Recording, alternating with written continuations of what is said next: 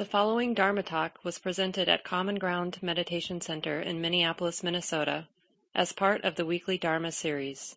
The speaker is Mark Nunberg, guiding teacher at Common Ground. So as you've heard, Shelley and I have been reflecting on this central part of how the Buddha encouraged us to practice what we here in the West sometimes or often call retreating.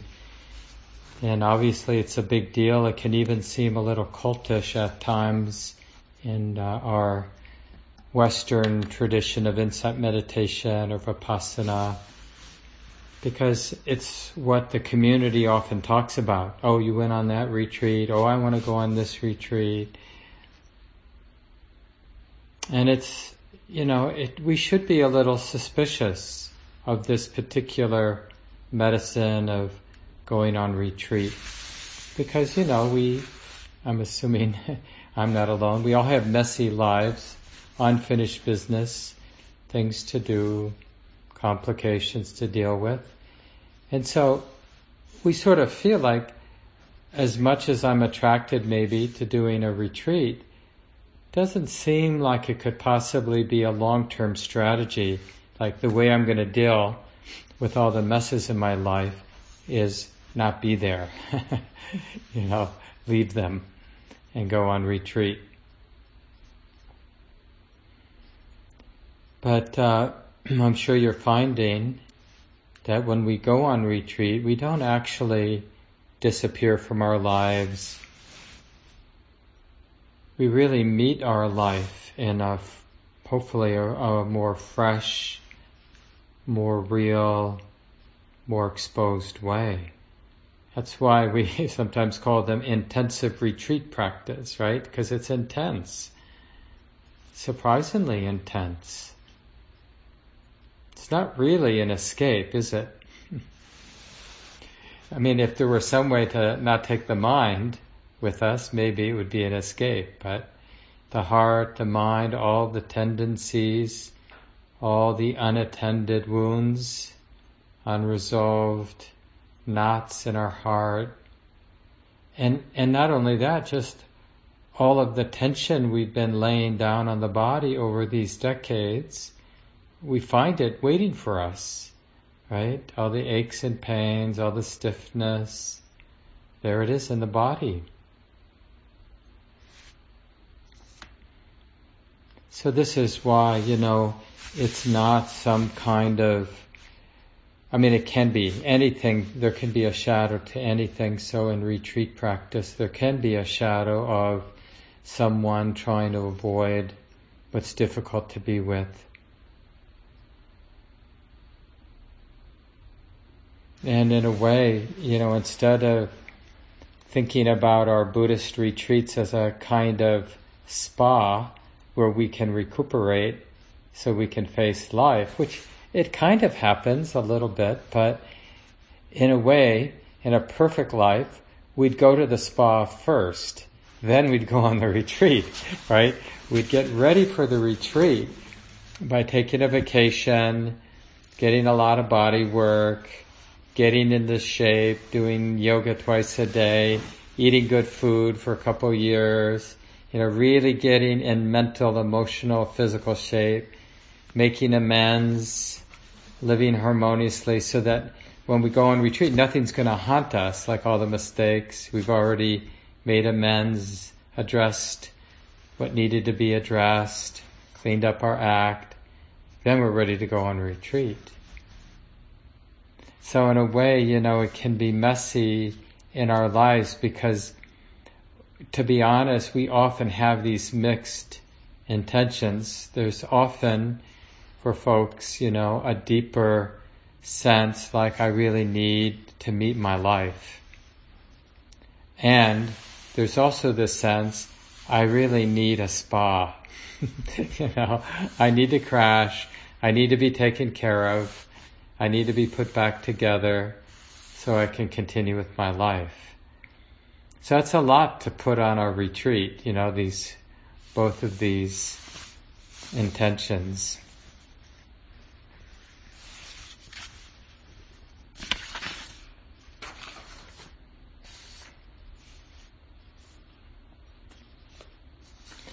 Pema Chodron has this quote I like.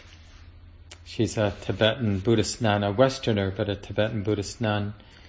We have a choice. We can spend our whole life suffering because we can't relax with how things really are, or we can relax and embrace the open-endedness of the human situation, which is fresh, unfixated, and unbiased.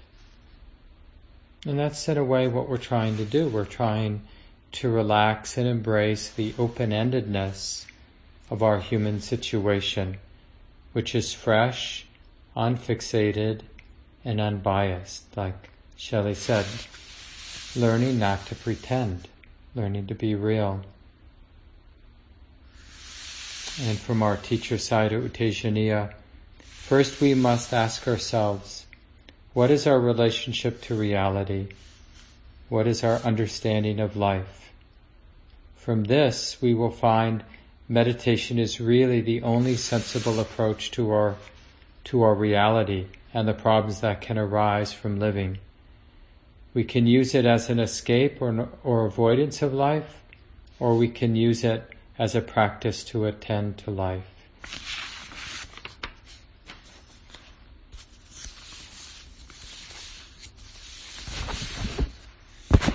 It would be nice if we didn't need the simple but the very difficult work of retreating. And especially as lay people, there are a lot of expectations in our culture, in probably all cultures, whether it's to raise a family or to get involved, to take on responsibilities, and to contribute to the well-being of the community. And it's hard to do that when there's this subtle but pervasive underlying dissatisfaction. There's a kind of hunger, if you haven't noticed, in our lives, where nothing that we do, nothing that we get really quenches this uneasiness in our hearts. So that's a bit of a setup where, especially as we get a little older, there's this expectation that we're a mature adult, where we should be able to hold responsibility, we should be able to contribute. We should be able to have some wise words for others when they need them, But when we're really honest with ourselves, like when we go on retreat and things are more simple, we can come face to face with just a profound sense of knowing that we don't know which end is up. We don't even know, truthfully, right? A lot of the time, we don't even know how to take care of ourselves in that deepest sense. It's so humiliating when we catch the mind running in circles, obsessing about something we know better. Like, I know I don't need to obsess about that, and there the mind is. Going down that rabbit hole, fantasizing about this, fantasizing about getting revenge from somebody we imagine hurt us and is deserving of revenge. This is from Bhante Gunaratana. He's one of our elders in this early Buddhism here in the West. He's from Sri Lanka. He's been a monk for 60 years, probably, maybe even a little bit more. I think he ordained as a boy, and he's well into his 80s, maybe even getting close to 90. And he was the founder of Bhavana Society in West Virginia, and just taught at Insight Meditation Society for many decades. He came to Minnesota a number of times. Really impressive Buddhist monk and teacher, meditator. And one of his seminal books, Mindfulness in Plain English, some of you maybe have read, even though it was written long ago, it's quite good. And this is from the beginning, where the chapter is something like, I think it's, meditation, why bother? Which is really a good question. Probably some of you are asking that question about now, a couple days into the retreat. And he's talking about dukkha, or suffering. So he writes, suffering is a big word in Buddhist thought. It is a key term and it should be thoroughly understood. The Pali word is dukkha, and it does not just mean the agony of the body. It means that deep, subtle sense of unsatisfactoriness, which is a part of every mind moment and which results directly from the mental treadmill. The essence of life is suffering, said the Buddha. At first glance, this seems exceedingly morbid and pessimistic. It even seems untrue. After all, there are plenty of times when we are happy, aren't there? And then he goes, no, there are not. It's sort of blunt. And he writes, it just seems that way. Take any moment when you feel really fulfilled and examine it closely. Down under the joy you will find that subtle, all-pervasive undercurrent of tension. That no matter how great this moment is, it is going to end. No matter how much you just gained, you are either going to lose some of it or spend the rest of your days guarding what you have got and scheming how to get more. And then in the end, you're going to die. In the end, you lose everything. It is all transitory. And then he writes, sounds pretty bleak, doesn't it? Luckily, it's not at all. It only sounds bleak when you view it from the level of ordinary mental perspective. Now, this point is really important because one of the things we're exposed to on retreat or whenever we have time to practice is moments of real despair. Like I mentioned, not knowing, like we feel the enormity of the unease in the body and the heart and the mind, and we don't know what to do about it. Because one of the first insights is realizing anything I do to try to fix the yucky feeling I have makes it worse. Have you had that experience? It's called getting cornered by life, by reality. Because it's a hard truth to wake up to, but our response to dukkha, to suffering, turns out to be the cause. It's the not, like the Buddha says, it's the not really understanding what dukkha is, which means we're responding to it in a way that doesn't help. It's the not understanding dukkha that is the cause for dukkha. Thinking that I'm going to pull some rabbit out of my hat or do some dharma move, some spiritual move, and get rid of dukkha is what makes dukkha dukkha. Sounds pretty bleak, doesn't it? Luckily it's not at all. It only sounds bleak when you view it from the level of ordinary mental perspective, the very level at which the treadmill mechanism operates. Right? It's like that old adage, if you have a hammer, everything looks like a nail. If you're really good at running in a treadmill, everything looks like you should be running in a treadmill. Let me just fix this. Let me just do this. And we're always exhausted, that spiritual exhaustion. So Bhante Gunaratana writes, down under that level lies another perspective, a completely different way to look at the universe. It is a level of functioning where the mind does not try to freeze time, where we do not grasp onto experience as it flows by, where we do not try to block things out or ignore them.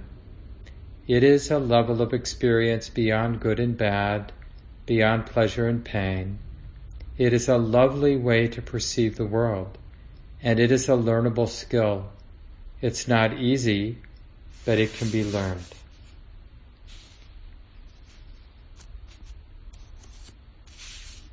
And this is not some passive thing. I mean, hopefully you're realizing that being on retreat. It takes, this tremendous commitment and loyalty to the truth of the moment, loyalty to the experience of embodiment, this willingness to begin again and again, this more refined skill that's sustaining present moment awareness. And then things begin to happen. But initially, just to be honest, it's intense, and there are really moments that are heavy or dark or difficult. And part of the confidence that arises over time is it's the confidence of having seen it all. Seen those dark, difficult places, the places of confusion, the places of doubt, and coming out the other end. Doesn't mean we resolved it, but somehow we realized, like everything else, this stuff comes and goes, and it's not really personal. And the beginning of that insight is really, it makes the heart really strong, fearless. I was looking at an article by Gil Fronsdal, which is quite good, by the way. It's very short. Mindfulness meditation as Buddhist practice. And he just talks about, the practice is learning, using mindfulness to know the mind, using our mindfulness to train the mind, and using mindfulness to free the mind. I think this is a really nice way to think about what we're doing on retreat. And the thing is, so it's all about using the mind to know the mind, to train the mind, to free the mind. But we haven't, frankly, been that interested in the mind, which is probably the most ironic thing in the universe. Clearly the mind is the most relevant thing about being a human being. But when you think about it, your life, how much time have we really devoted to getting to know this heart-mind? It's really frightening. And even those of us, who consider ourselves sincere students of the Buddhist teachings and interested in the mind, it's just so easy to put it off. It's like when we're sitting, we have ideal conditions, some of us on retreat now, whether you're at the retreat center or at home and arrange your schedule, I'm guessing, generally speaking, we have pretty ideal conditions to practice. And yet, we're settled, we even have some calm. And then the mind will remember some drama or some silly thing. And it's like, whoa. I'm gonna follow this thought stream. This is by far the most important thing for me to do at this time. And it could be really silly, like some movie we saw 10 years ago has come to mind, and it's like, I need to remember how that movie played out. Have you done this? And it's sort of like, it's got, okay, now what happened? Oh yeah. And then that. And it's like, we're not okay just dropping it. Like, do I really need to know or remember what happened in that movie? No. Or whether it's some movie that we're sort of rehashing, regurgitating, or some interaction with another human being. Did I really do that? And it's just interesting how we're willing to abandon. And we take care of some things. Wynn and I took a nice walk this afternoon, and along the river, West River Parkway here in Minneapolis, and two people drove by in their Harley Davidsons, motorcycles, and they just radiated like they had been really cared for. They were shiny, and just the way the motor ran, and the costumes the people wore that kind of sort of fit that, people who are into their motorcycles. We put a lot of care into things. For some of you it's kitchen gadgets and coffee, and others it's Harley Davidsons, and others it's backpacking or travel or whatever. But do we bring as much interest and care to the mind? And if not, that's sort of interesting, isn't it? And so this is really the invitation, going on retreat. The whole point is, and like Common Ground community, we've spent so much of the community's resources to purchase and develop the retreat center. And a lot of us, those of you who arranged your schedules, I'm sure it wasn't easy. I know some of you rented an Airbnb to do the retreat, or you had to get someone to take care of the kids, or whatever, people had to do these retreats. Just to get to know the mind. So it's nice when we realize we're not alone, that people are have throughout history seen the real value in getting to know the mind. And remember, getting to know the mind, it means that this mind is being known. It's remembering, like this mind is similar to saying this experience. Experience is a moment of mind. Experience is always being known in the mind, by the mind.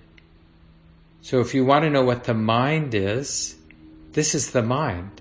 This experience is the mind, being known in the mind. So there's knowing and the experience, and all that's happening in the mind. Does that make sense?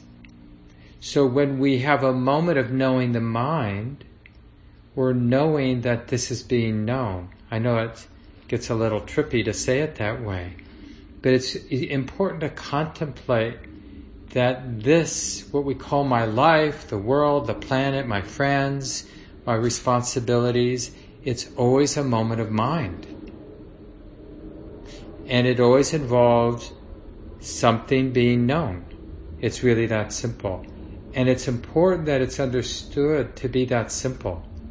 Because if we imagine there's more to any moment of mind, that's just something being known, whatever that more might be. Like, no, this is happening to me.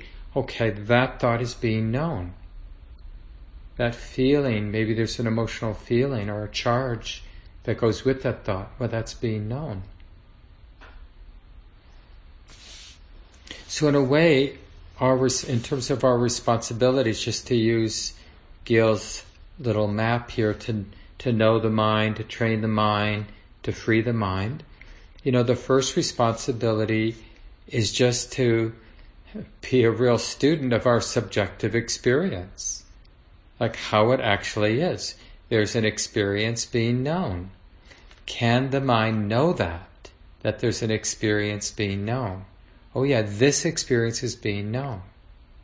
And we're not putting a spin. Any moment, any experience will do. We don't need a different moment. So if we're sitting in a beautiful samadhi pose, spine is upright, body's perfectly still, and we might be in that pose, but we might be just thinking about that movie or whatever. Or we might actually be asleep.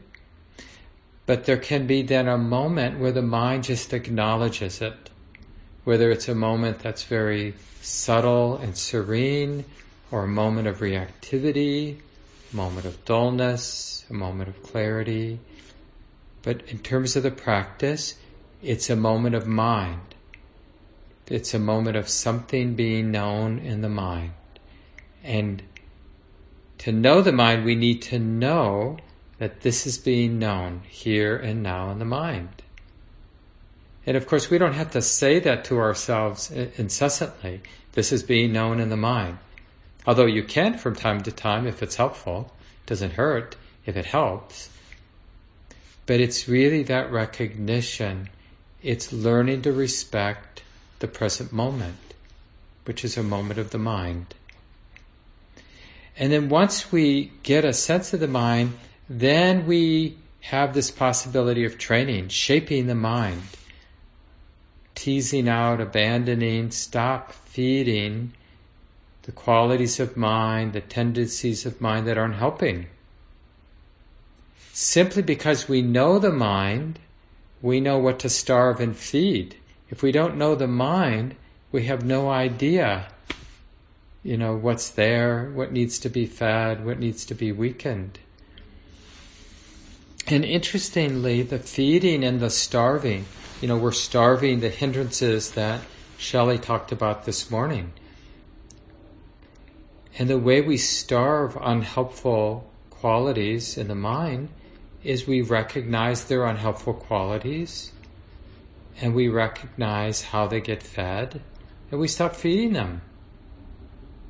All of that is just naturally discerned by knowing the mind. So training the mind is just the natural evolution of knowing the mind. Feeding the wholesome qualities like interest, curiosity, joy, steadfastness or persistence, tranquility, concentration or stillness, equanimity, mindfulness. These awakening factors, they're called, they're developed, they're brought into balance by learning to recognize them here in the mind. Oh, there's a lot of tranquility being known here and now.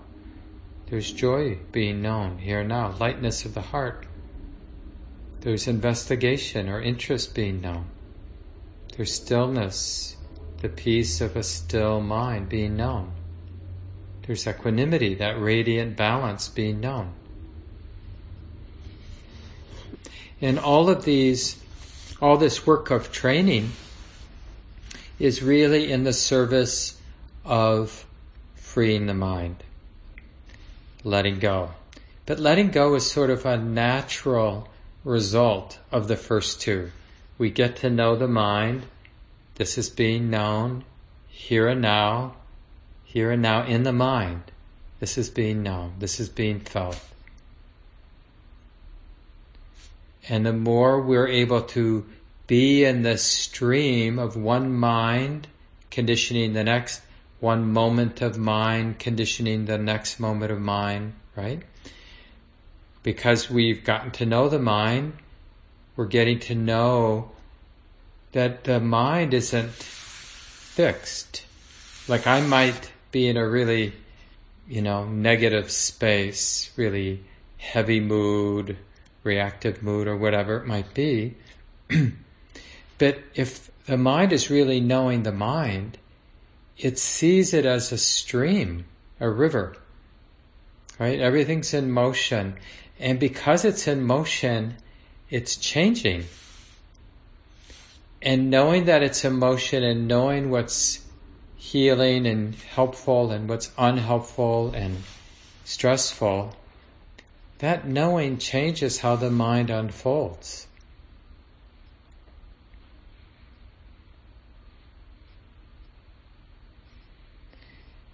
Our teacher, Shelley, one of our teachers that Shelley and I have studied with, Sayadaw U Tejaniya, he has a very pithy little statement. It goes something like this: wisdom knows causes. And that's really about this training.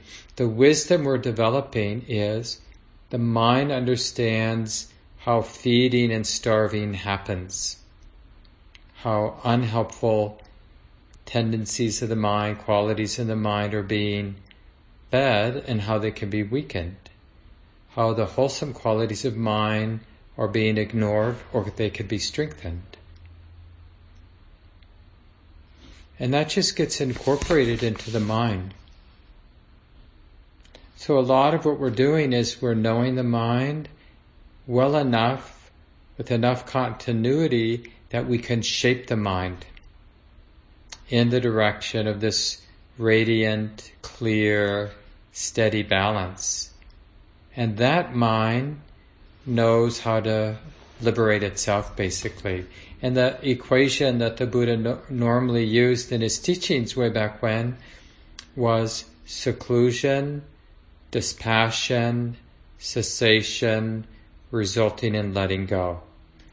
So this is, and in the Buddhist tradition for so many centuries, there's been so many riffs on this simple teaching that the Buddha used. So this goes right back to the time of the Buddha himself. He would talk about seclusion. Now, there's even some prerequisites for seclusion that I spoke of earlier. If our life is a mess, it's not so easy to seclude ourselves. So in a perfect world, we've taken care of a lot in our life, a lot of the unfinished business, because then when we go on retreat, we're not haunted by all the unfinished business that we left.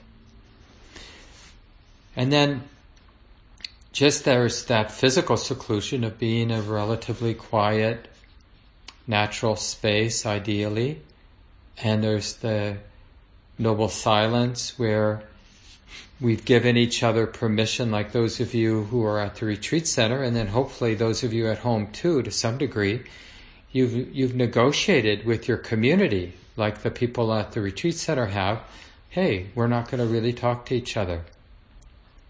We're going to be loving community members. We're going to live in harmony together, but we're not going to ask about where you went to college or what you do for a living or, what kind of coffee do you drink. We don't go there because we're interested in this seclusion. Because the work we're doing is really subtle, so it's a real gift to shed so much of life that's relatively unimportant. Like I mentioned on the first night, we refrain from sexual activity because it's so complex and it's such a break to, not that we're not a sexual being anymore, but we're just not engaging that part of ourselves. It may still move, in our hearts, thoughts, urges, whatever, but we're not feeding. We're choosing intentionally not to feed it, just to keep things simple. So we have our physical seclusion, the seclusion from our social activity through not speaking much or very little, and even mental seclusion. It's like you see the off-ramp, or I could plan that out, but I don't have to. I could think about that, but I don't have to. I could turn on my cell phone, but I don't have to. And it's really protecting the mind. Honey, you have one job, to remember the present moment. And really you don't have any other responsibilities. So the seclusion really allows for that intimacy with the present moment, Buddha knowing Dhamma. And that's the next piece, that's where the dispassion comes from. So when we start feeling that, and some of you might be having moments of this already, where you just feel like there's nothing in it for me. And it's not the same as aversion. It's like you're eating something you really like, but there's no kind of grasping after the pleasure. Or you're doing something you don't like getting up in the morning, but there's nobody bothering to be aversive. Right? That's dispassion, where there's an unpleasant experience and the heart isn't bothering to be aversive. And then there's a pleasant experience and the heart isn't bothering craving, trying to hold on to the pleasant. And even you'll notice sometimes neutral experiences and the mind isn't bothering to ignore it. And that's the flavor of dispassion, where it's dispassion, it's a letting go of reactivity. And that sets up moments of cessation where the whole, like Bhante Gunaratana said in that passage I read, that shift in perspective from a self-framing, perceiving from the point of view of self, to a whole nother way of perceiving that doesn't involve a centered self, a permanent self. And that's what cessation is really talking about. The selfing ceases in moments. And we notice that. Wisdom needs to notice those moments to connect the dots. And that's what results in letting go. Putting down the load. And that's our path. And that's why we go on retreat. To know the mind, train the mind, to free the mind. And freeing the mind is really this natural process of the heart really learning to appreciate simplicity, the seclusion, simplicity, out of this simplicity is a profound intimacy with things, which leads to dispassion, being with the joys and sorrows without craving and aversion. And that, without that sort of stickiness of the feeling tone of pleasure and pain, right, not having a problem with pleasure and pain, the whole structure of that habit of perceiving things in terms of a permanent self can collapse in a moment, for just a moment. And the mind sees the world, sees this moment, sees the mind free of that self-centeredness, a moment of cessation of selfing. And that results in that letting go, the process of letting go, of not picking up that habit, undoing the knot. So we'll leave it here for tonight. Let's just take a few moments, let go of the words, appreciate a little silence.